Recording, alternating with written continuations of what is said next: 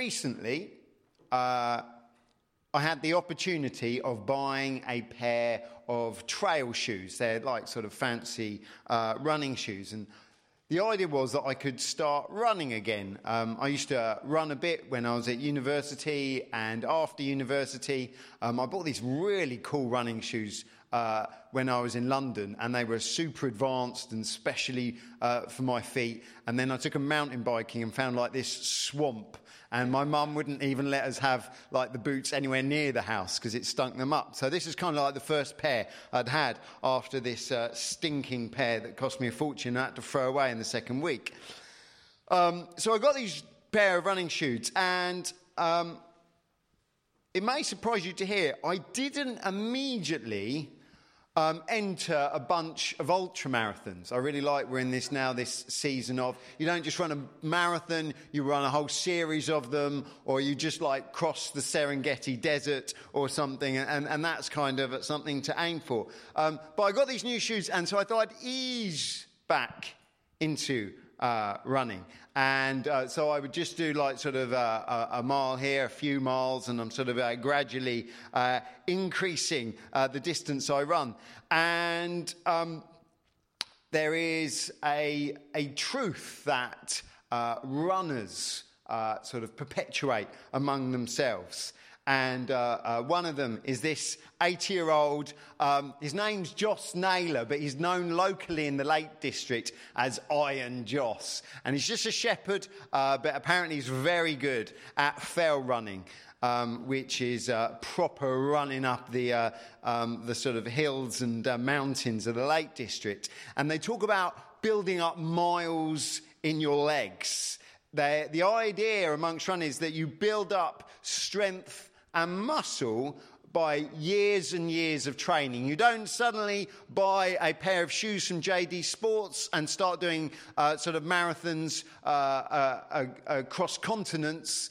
It's something that you sort of gradually build up to, and you develop these miles in your legs. And I think faith is a lot like this too. When newcomers come to faith, they rarely immediately start preaching from the front. They rarely start planting new churches. They rarely start exhibiting signs of lots of miles in their legs. They're kind of learners, and they're sort of slowly sort of grown in the church context. And the idea is that they listen about the basics from experienced Christians. You know, Christians who have seen it all, who have seen the highs and lows, who have endured everything from a personal crisis of faith to church splits to whatever heresy's coming up next. And so the new Christians get to learn something about that so that they can go the distance when they are tested personally. And so we move forward gradually. Now, the Bible is fundamental to our faith. We are people of the Word. It is something crucial to us. And hopefully everyone in this room has some understanding that the Bible has something to say when it comes to our faith. But the thing is, when you read the Bible, you have to do it with care and wisdom. It's my daughter told this story. What books do stars like to read? Comic books. I thought it was great, and that wasn't planned, but it just made me laugh. But the Bible's not a comic book. The Bible is not something like just easy reading that you can dip in and out of and sort of get a warm feeling inside. It is full of different types of literature. And it's one that we have to approach with a certain degree of reverence and a certain degree of experience. When new believers come to faith, we don't immediately just give them a Bible and go, get on with that. We hopefully direct them to passages that we found helpful. Perhaps we give them the John's Gospel so that they don't get a chance to read some of the wackier stuff. And often Christians use Bible reading guides, the ones that give them a little bit of context, give them some sort of insight as to what the author's trying to say, because it is something that needs to be looked at with kind of miles in our legs, with a degree of experience and knowledge. Now, if we read the Bible like a normal book, we look at Genesis, and it's a little bit crazy, and there's some weird stuff going on, but it's still quite interesting. There's a lot of dynamics in there. You go, oh, okay, some of it can be a bit of a page turner. And then you get to Exodus, and that's a new story, and you can see a direction of travel. While Genesis can be sort of stories that the connectedness sometimes can be hard to join together, Exodus, we can see this move of God. We can see God doing something wonderful with his people. And then you get to Leviticus, and it's got all this ancient ritual in that we are very unfamiliar with. There is lots and lots of talk of entrails. Now, if you are Iron Joss, you are sort of fairly familiar with the workings of a sheep, and you're not made uncomfortable. But to you and I, who would rather all our food came pre-packaged and pre-cooked, the idea of entrails is slightly unnerving. And then it talks in terms of definitions of evil, but it becomes incredibly pedantic and detailed. And you're like, why does God care about those particular things? They seem inordinately precise. And so you're reading the Bible and you've managed to get through Genesis and Exodus, and then you hit Leviticus and you go, yeah, you know what? I'm not sure what this has got to do at all with that person who talked about Jesus to me and how Jesus loves me and died for me. And it just seems really difficult. And so the people without miles in their legs come across Leviticus and they stumble and they fall. But simply speaking, seen through a knowledge of Jesus, seen through an awareness of who he is and what he's done, the terms of Leviticus are simply God going deeper with his people. He'd given them broad brushstrokes with the Ten Commandments and stuff, but he wanted a developed and precise relationship with his people.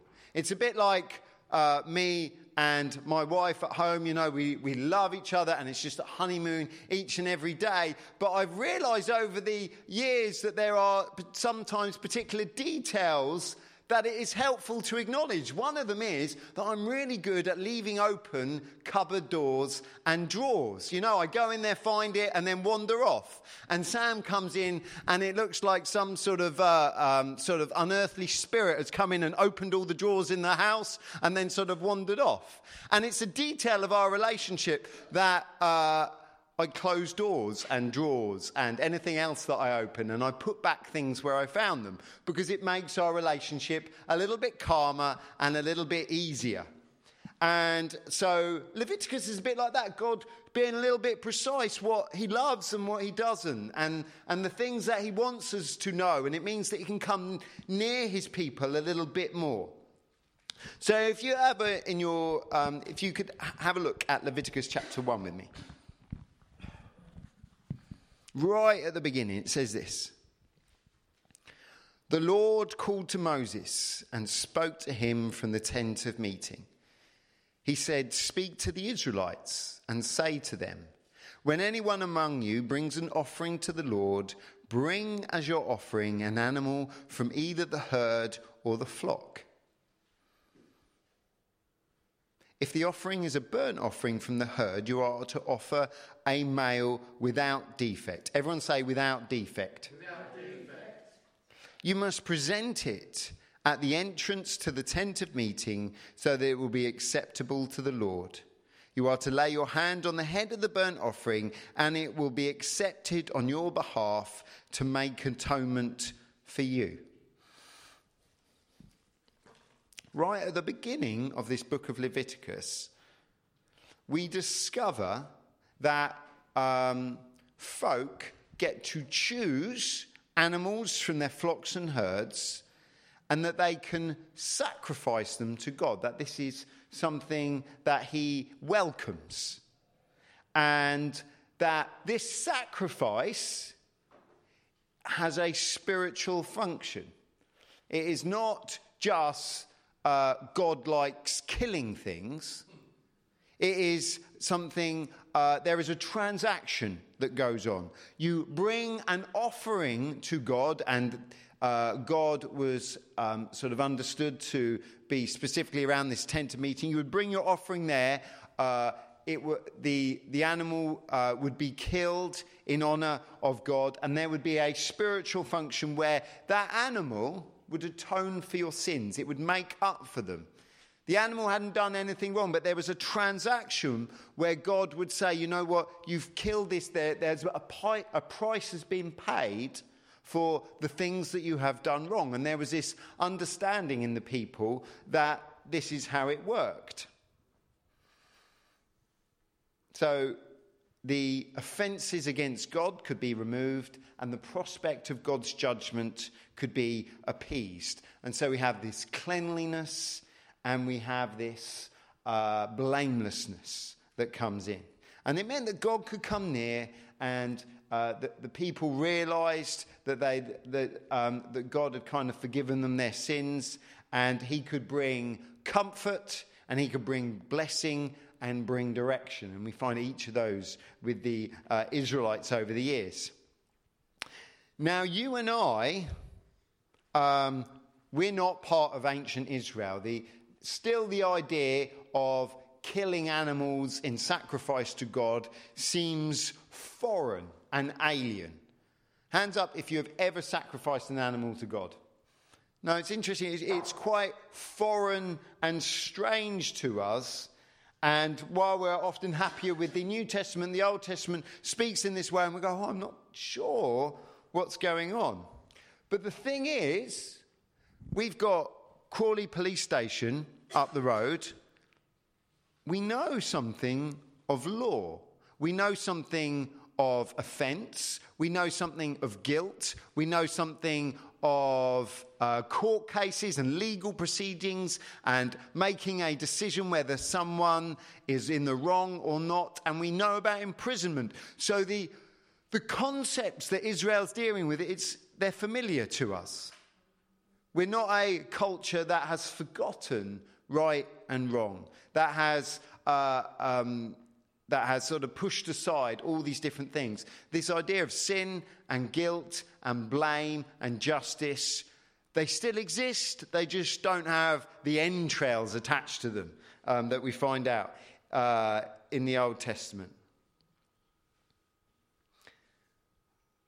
As you wonder why God made such a fuss about killing and blood and guts in the Old Testament, it is really good, and it is always good, to see it through the lens of Jesus in the New Testament. A lot in the Old Testament can seem confusing to the 21st century mind, but it suddenly becomes a lot clearer when you look at it through the lens of Jesus. If you have your Bible, turn to 1 Peter 1.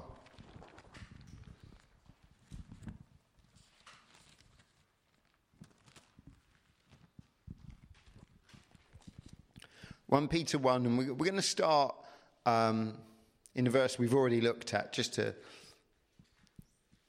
give a little bit of setting. It says this, in 1 Peter 1 verse 18, "For you know that it was not with perishable things, such as silver or gold, that you were redeemed from the empty way of life handed down to you from your ancestors. It was but with the precious blood of Christ, a lamb without blemish." Everyone say without blemish. Without blemish. A lamb without blemish or defect. He was chosen before the creation of the world, but was revealed in these last times for your sake. Everyone say, my sake. My sake. Through him you believe in God, who raised him from the dead and glorified him. And so your faith and hope are in God. The slaughter of bulls and goats and sheep and a menagerie of other different animals that you find in the Old Testament, they were signs. In themselves, they're nothing. but they were signs pointing to something that would happen, that would have significance, that would have meaning, that suddenly the transactions that they believed happened through the animals, it would actually work out that this Jesus was coming. And Peter uses these Old Testament memories to tell us really what happens when Jesus came. When we trust in Jesus, when we listen to him, when we hope in eternity through him, we get cleansed. Before God, he looks at us and he doesn't see all the different things that Rachel and Barry and Kevin have done wrong. He sees what Jesus has done. And suddenly he doesn't go at the end of life, right, I've got all this judgment that I've stored up against Barbara and Ruth and Sue, because Jesus has paid the price. And so there is this twin benefit of being cleansed and being excused the judgment that we rightly endure. And so the good news of our faith that was hinted at and whispered at in Leviticus is kind of loudly pronounced in Peter's words. Because of what Jesus has done, we are seen as pure and he is pleased with us. We are pure and he is pleased with us. I don't know what state you come to church on a Sunday morning, but I've got, even from last week, quite a lot of things that God could tally up against me, where I'm very much not pure, where I'm the last person that should be telling anyone about Jesus, and I can guarantee that the consequences of my behaviour would not be God's pleasure, but God's frown and his punishment. But because of Jesus, things are made right. And so the shame and guilt and fear that often comes against us, we are freed from.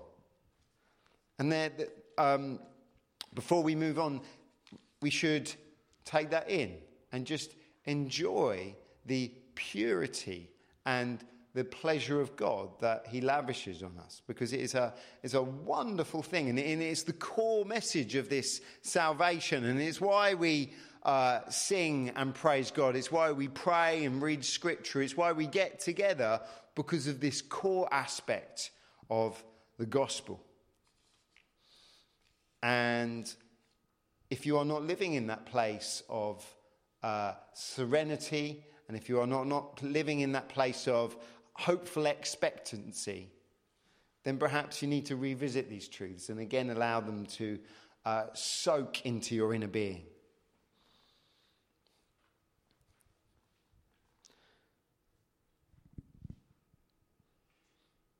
Excellent. So this is a portrait of William Dampier. Anyone heard of William Dampier? Excellent. So this dude, he lived in the 17th century. He lived at a time where the boundaries of the mapped world were kind of being pushed. Lived in a time of explorers and pirates and buccaneers. And there were constantly new discoveries for even the ignorant who just had a strong arm and a lot of money. And so he made a number of different excursions out. And I'm going to read to you this sort of introduction to the book.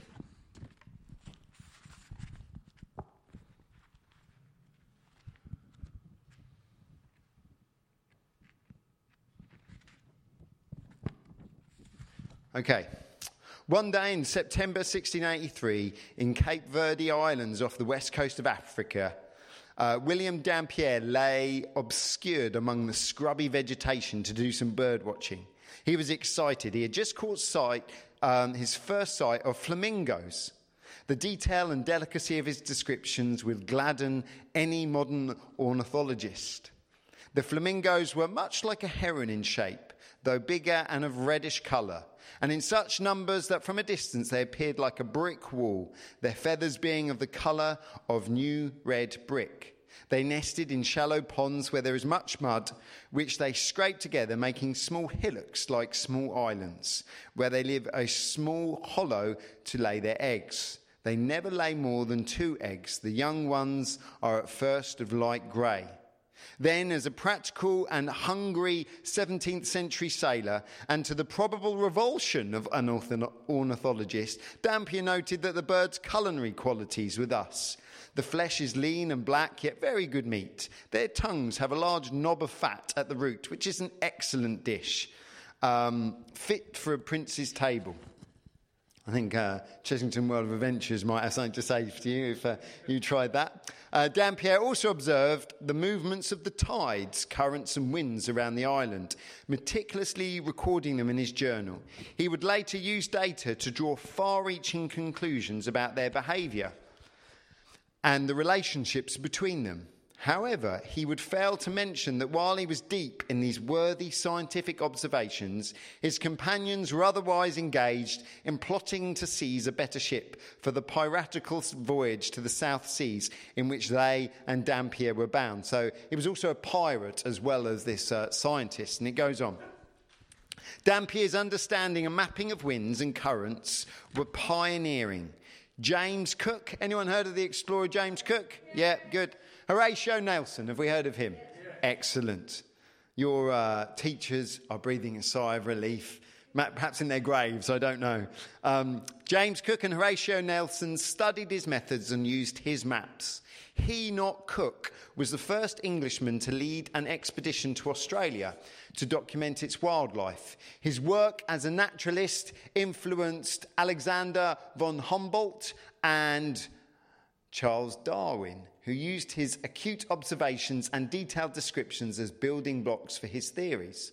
Humboldt admired the remarkable English buccaneer, to whose works he thought the subsequent studies of great European scholars, naturalists and travellers had added little. Although born nearly a century after Dampier's death, Darwin found his work a mine of information and felt so familiar with Dampier that he often referred to him affectionately as Old Dampier in his diary. So we find this incredibly important guy, William Dampier, in the annals of history, and he's kind of exploring and pushing the boundaries of sort of the English knowledge of the world. The thing is, he is essentially kind of like a spokesman for all of humanity, because all he did was observe and make notes. He didn't create or make or do anything other than to learn what was out there already. And I think this is true for all humanity. We are pushed without a by your leave into life. I don't know if anyone else of you voted to be alive, but I certainly didn't.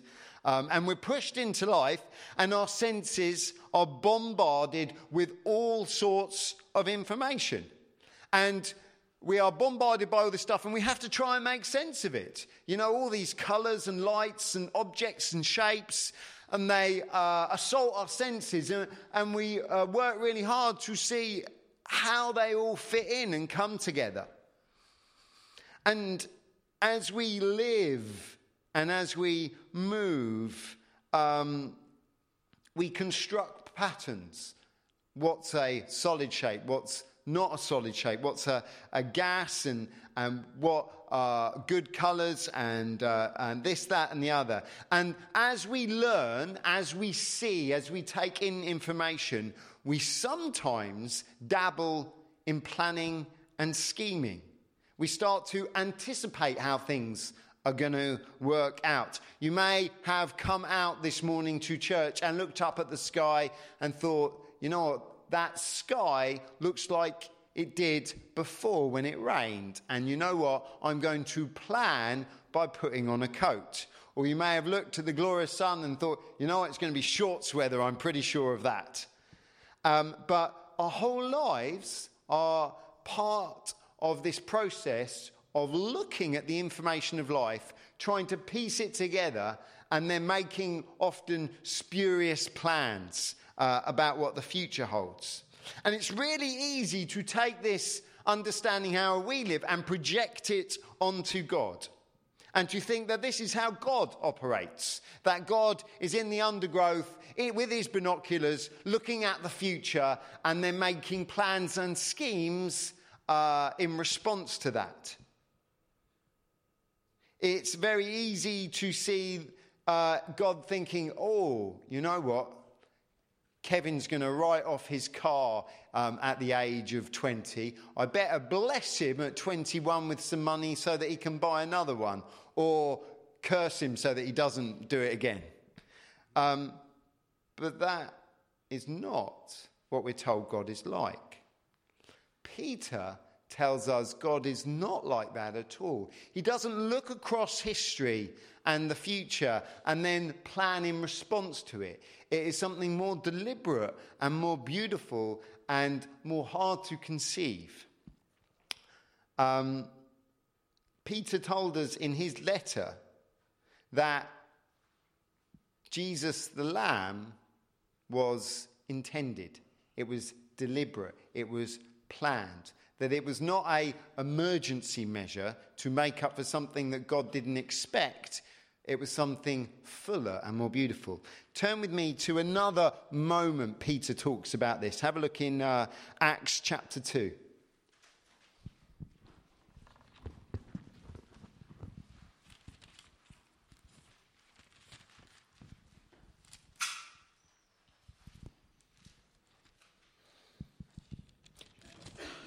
Acts chapter 2, verse 22. So this is Peter speaking after the Holy Spirit's come and done some crazy things amongst those first Christians. And it says this: "Fellow Israelites, listen to this. Jesus of Nazareth was a man accredited by God to you by miracles, wonders, and signs, which God did among you through him, as you yourselves know. This man was handed over to you by God's deliberate plan and foreknowledge." This man was handed over to you by God's deliberate plan and foreknowledge. And you, with the help of wicked men, put him to death by nailing him to the cross. But God raised him from the dead, freeing him from the agony of death, because it was impossible for death to keep its hold on him. The plan of salvation is not a game of drafts or chess, where we do something wrong and then God goes, oh man, I'm going to have to sort that one out. And then he moves a piece and then we screw something else up and then he has to sort of work out a solution to that one again. That's often how we can see God, where he's sort of just looking at the future and kind of working out how can he undo and remedy all the things that we do wrong. Peter wants you to know that is not how God operates. Jesus was not a repair patch for a surprise puncture in the inner tube of history. Jesus is the deliberate and glorious purpose of everything he brought forth. Right at the beginning, before creation came about, God had in mind Jesus as the sacrificial lamb. Before anything happened, God planned the cross.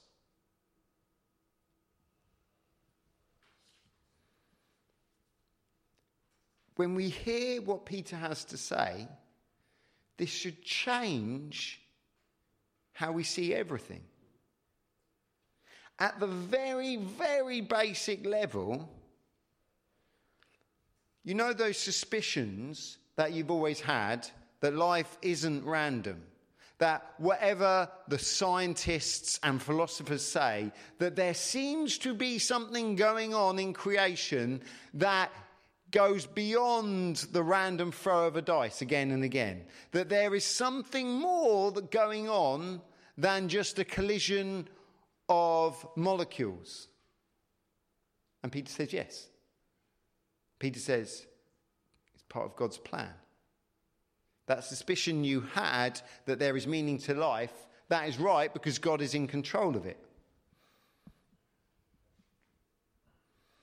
In turn, when we suddenly realise that life is not a random collection of events, but part of this divinely planned story, it should ultimately cause us to trust in Jesus, because suddenly that suspicion we had seems to be echoed in how God does things. And suddenly this Jesus that was planned from the beginning, go, oh, that would make sense if that was true. Suddenly we get to join the lines and go, oh, right, that's how it works. Yes, I can see why that is right. And hopefully most of us in this room have heard this gospel and said, you know what? I don't think life is meaningless and random. I don't think it's just subject to various different forces and that we're all accidents, that there is something more to that. And that when someone tells us there is a God that's planned this, we kind of go, that makes more sense than anything else. And then...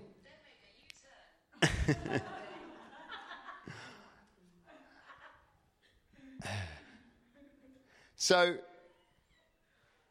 we are taken along this journey, and then suddenly when someone says, and Jesus is the plan for it all, it suddenly goes, we suddenly make sense of it, and it seems real.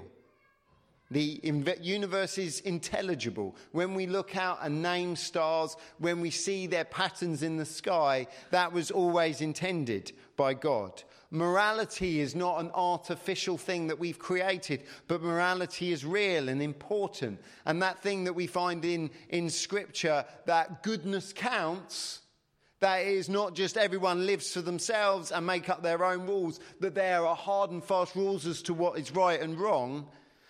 We are taken along that journey. And we suddenly hear not only is right and wrong true, but a remedy has been provided. That even though that we know right and wrong exists and we keep choosing wrong, that God has made a remedy for that bias in our lives. So life is not random, and Jesus is the answer that we've always looked for. But there is some other observations that is good to take on board. You and I, in this story, we are not accidental or trivial. Other people may have said you're accidental or trivial. You may feel it sometimes as you look at other people's lives, and you may feel like you're an unimportant part of the story.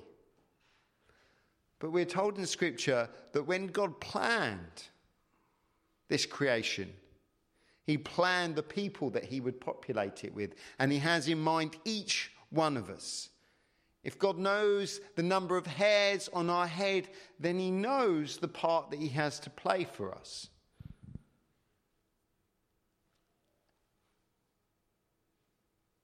And if this is so, if we are important to the story, if we are important to God, we have a duty to perceive God's purpose for us. If God had planned this story and put us in it, then we get to look out for what God has designed for us. We don't get to just make it up ourselves, going, you know what, I think God would really have me do this, when that was never his intention. The skills and life situation and everything else was that he wanted something else. And so we have a duty to discern and chase after the niche God has zeroed in for each one of us. Another implication is that whatever we endure in life, we must recognise that God's hand is there too. Now, Barry was very honest and frank with us earlier and just saying, you know what, life is not throwing him Danish pastries at the moment. You know, it's a bit of a struggle. But there is this understanding that God's hand is there. Sometimes it is difficult to perceive. Sometimes it's upsetting that God could be there and still allow all this bad stuff to exist. But this idea of a story planned before any matter came into being means that even in Barry's story right now, God's hand is there and it can be perceived. And this means, in turn, that we have some reactions to make. Sometimes, when it all goes pear-shaped, that knowledge that it is all part of God's story means that we retain peacefulness. Because while everyone else is losing their head because they just see chaos reign, we don't do that. We can have a peace because we know God's hand is in there. When cancer and famine and sort of relationship breakdown hit us and we kind of feel overwhelmed by it, there is this knowledge that God has got this story planned and it is in his hands, and we can have a peace about it while everyone else loses their heads.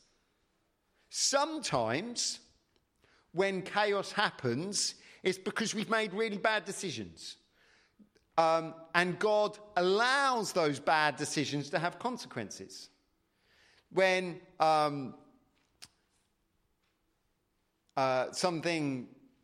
when that rabbit ran out in front of me in the road, when I was coming back from my girlfriend's at the time in the car, and I decided I'm going to try and veer around it in the wet and suitably crashed my car. There were consequences and I had to pick up the pieces. It wasn't a case of, oh God, why didn't you save me? It was a case of, there are consequences to your actions. And sometimes life, we are reaping the consequences of our own actions, and we have to take responsibility for that and deal with that. Sometimes bad things happen and it's good just to have peace. Sometimes bad things happen so you go, you know what, God, I screwed up. I've made this bed that you've let me lie in. And there is a process of repentance and trying to go through with God what went wrong. Sometimes when things go pear-shaped, this understanding of God's story means that we have to get involved. We have to roll up our sleeves and get our hands dirty. There is this wonderful moment in the story of Esther where there is this promise that all her people are going to be killed by this sort of rival in the temple courts. And Esther's kind of weighing up, oh, what can I do?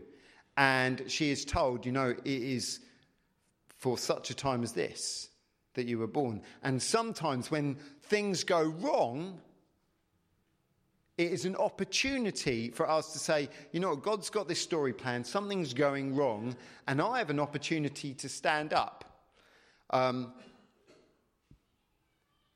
You may not feel like this, but I have a certain affection for those that are sensitive to the condition of our planet. And there is a lot going on in London. What's the group called? Extinction Rebellion. So they're doing all sorts of crazy stuff like blocking off bridges and gluing themselves together. And that may have it may ring no sensibilities in you, and you may just think these guys are loonies, we should just get on with living so I can drive my car and use all the fossil gases before they run out.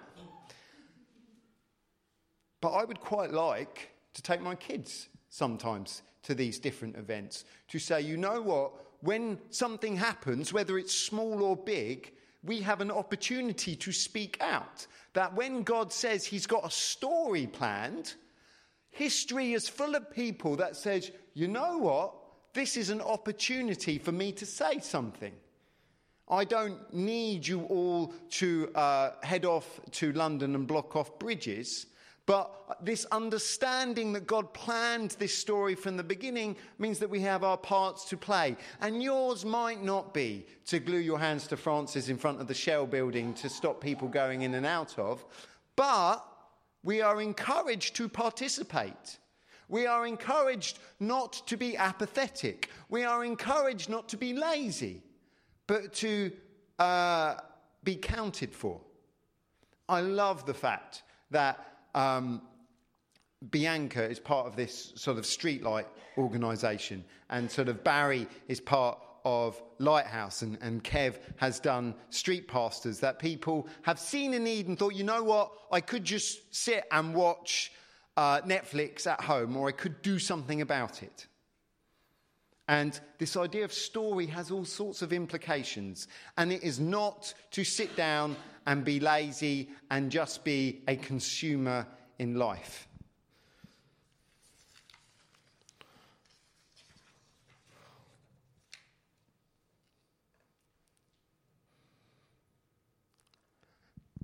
Let me read the next bit of Dampier.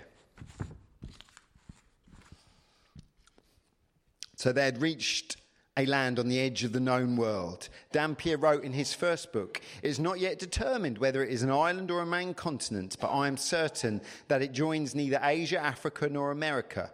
Avoiding whirlpools and tideresses, they anchored in the southwest corner of the wide bay now called King Sound. That day in January 1688, Dampier gazed on a low, even land with sandy banks against the sea. It looked like an arid, unforgiving landscape. Spying men walking along the shore, the buccaneers eagerly dispatched a canoe. They hoped to barter for provisions, but as the canoe approached the beach, the men ran off and hid. The frustrated buccaneers searched for them for 3 days, but found no inhabitants nor houses, just the cooling ashes of abandoned fires. They finally gave up, though they left great many toys ashore in such places where they thought these guys would come. Their search for ready supplies of fresh water proved fruitless. There was no flowing streams or tumbling brooks, nor did there seem to be anything to eat. There were trees as big as apple trees, but none bore fruit. A few birds hopped about their branches, and among the thin, tough and spindly grasses there was little sign of any animals, no fat hogs or cattle. The only tracks were the tread of a beast, like a mastiff dog, and that's essentially dingo tracks. And so Dampier makes this makes these inroads into Australia, and he just finds it a miserable place. He talks about the people living in Australia as the most miserable people in the world. He found nothing to redeem it. Over time, our perception of Australia has changed. If I could fly anyone free of charge next week to Australia, would anyone want to go? Yeah, it's quite an interesting place. I've seen Neighbours, and it looks a land of lush bounty. I've seen loads of different surf films, and I fancy going and enjoying the waves. There are bountiful vineyards and herds of cattle. Dampier's perception of Australia was shallow and wrong. Humans are good at that. We look at something and make a decision about it and find later on that we have completely missed it. Almost anything we write down or say or decide on gets to be revised in a few years. A lot of scientific discovery is changed, scribbled out, amended and added to over the years because it is not the full picture. Peter tells us that we're freed by this Lamb of God, that Jesus was a deliberate and heavenly climax. In verse 21, Peter tells us that this freedom and the plan that came along with it are the means by which we trust God. We don't trust God because we've suddenly seen the light. You know, you get a warm feeling in your belly when someone speaks to you about Jesus, and then you suddenly go, I must trust this Jesus. You don't intellectually weigh up the evidence for and against God and then go, you know what? I think God is real, looking at this from a scientific perspective. We are neither pure enough to see God clearly, nor are we clever enough to see him. When Dampier looked at Australia, he was full of European prejudices of what a healthy, bountiful land looked like, and Australia did not look like that. But his assessment of Australia was wrong. Similarly, when we look at God out of our own perspective, we are clouded by all sorts of conflicting things. We have greed and arrogance and bigotry, just to say a few. If any salvation was rested on how we saw and understood God, it would fail, because we are very good at doing that. The only secure redemption that we can count on is one that doesn't rely on us, where we are not the key ingredient, where we are not the main thing. We are frail, fallen beings, and if salvation depended on our decision, we are scuppered and screwed. And so Peter ends this passage today by pointing out that our belief in God is an outcome of God's careful scheming and working in creation. Jesus was sent for our sake and is the glory of God. And the community that he founded is not something we can opt in and out of. On a Sunday morning, you can choose to go to a church meeting, or you can choose not to. But that is just the outward sign of an inward reality. You are either in God's kingdom or you are out of it. And that is God doing that thing. If I hadn't waffled on so much earlier, I had a beautiful passage from Isaiah to read. But I'm going to bring it to a close.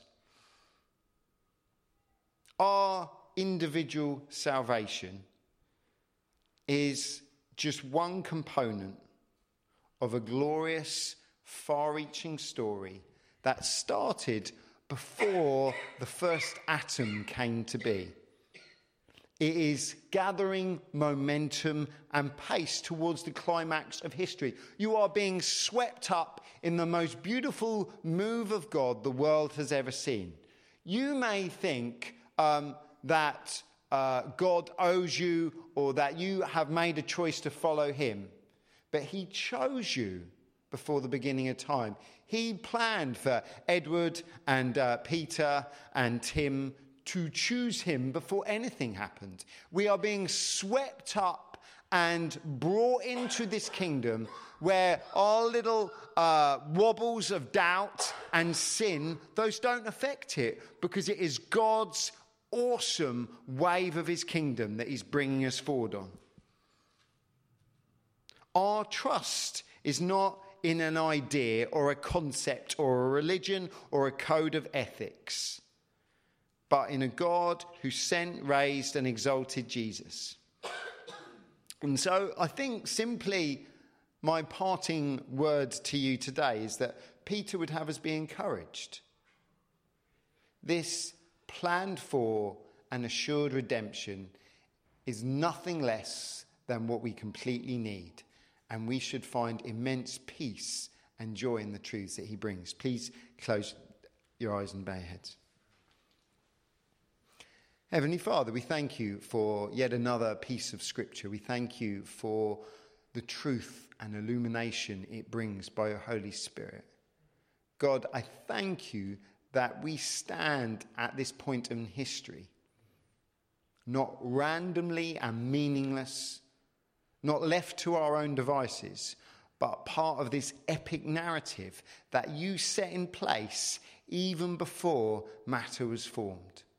Lord God, I pray that we would imbibe and take in the majesty of this idea, and that we would live in accordance with it, that we would enjoy the salvation that Jesus has secured for us and rest easily in it, and that in that place of redemption that we would live deliberate lives that are both peaceful and active.